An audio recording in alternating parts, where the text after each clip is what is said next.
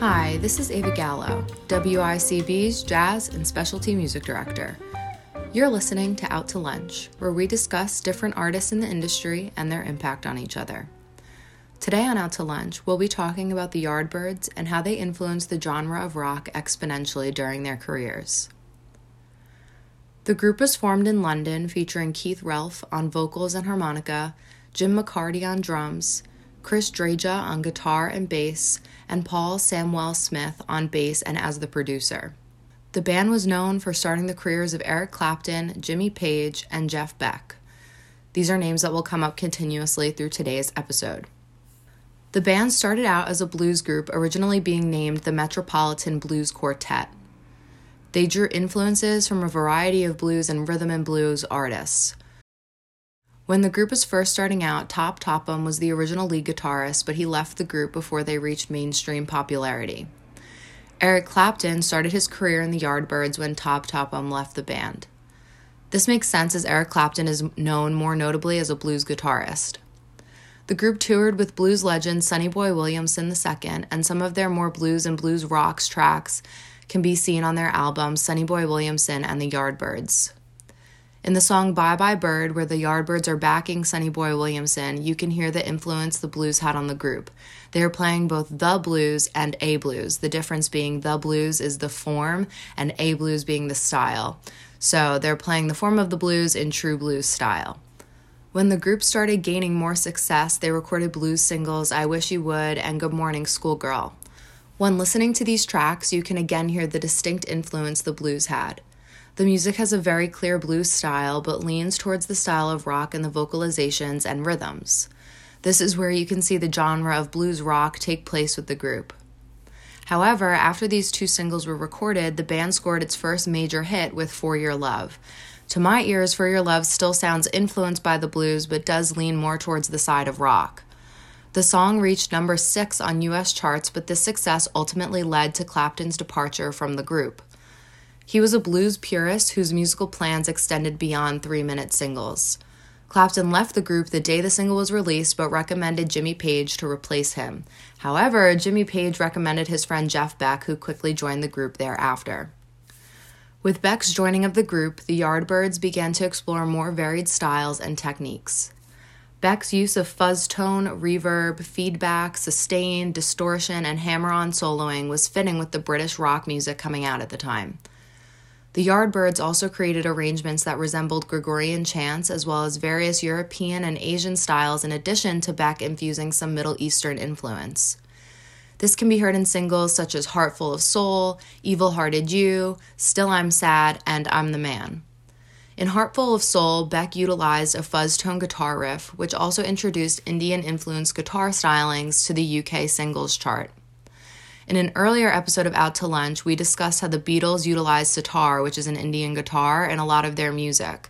It's interesting to see how the Yardbirds, another prominent British rock group of that time period, was also making use of these Indian-influenced guitar stylings. In another episode of Out to Lunch, we also talked about the British invasion and how the Yardbirds were really the spearhead of that, so it makes sense that they all use similar styles. This song is very interesting to listen to, especially if you know what the sitar sounds like. The beginning riff sounds like a sitar if it were connected to an amp. It's actually very fascinating. Going along further with the Eastern influence, the Yardbirds recorded Evil Hearted You. The Eastern influence can be heard in the middle section guitar solo with lots of scoops in and out of pitches. However, on the B side of the album, the band chanted like Gregorian monks on their single, Still I'm Sad. The track starts off with octave unison on an ah vowel reminiscent of Gregorian-like chanting and continues on while the melodic line starts. The melody line also sounds very modal. If you're familiar with music history, you know that the modes of music stem out of the church, so it's very cool to hear the Gregorian chant style in combination with a more modal melody. Since Dreja was playing both rhythm guitar and bass, in 1966, Jimmy Page returns to the Yardbird scene again and agrees to play bass until Dreja could rehearse on the instrument.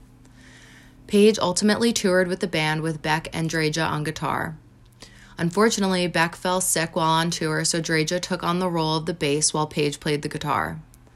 Upon returning in London, Beck and Page both played lead guitar, which led to the Yardbirds opening up to another style of rock, avant-garde psychedelic rock.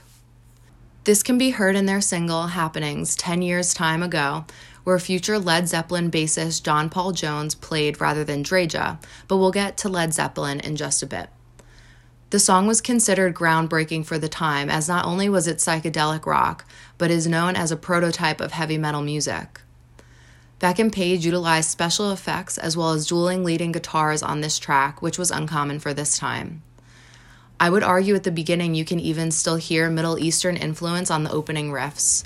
As the song progresses, the special effects and dual leading guitars becomes even more prevalent.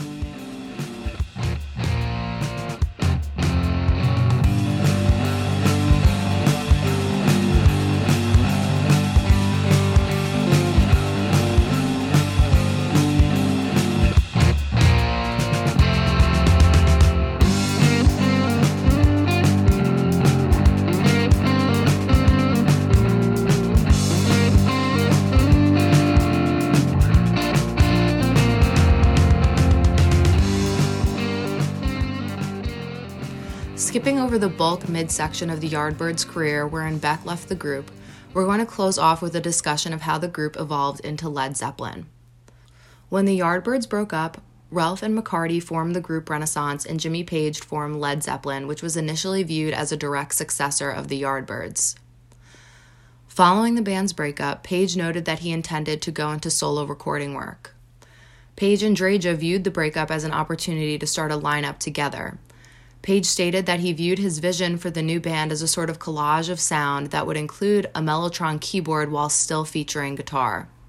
John Paul Jones, who we talked about earlier, stepping in to play bass, worked with the Yardbirds several times in addition to many of Page's sessions, and he offered his services as a bassist, keyboardist, and arranger.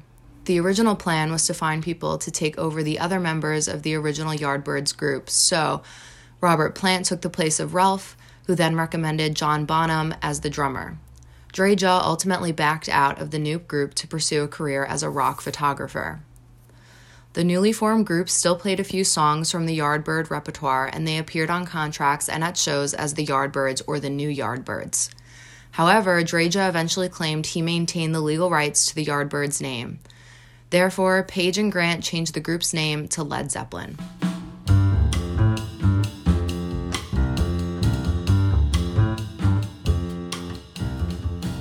This has been Out to Lunch, hosted by Ava Gallo, WICB's Jazz and Specialty Music Director. I hope you enjoyed the episode. If you have any albums you'd like to hear about in our next episode, shoot me an email at jazz@wicb.org. New episodes air on the last Friday of every month.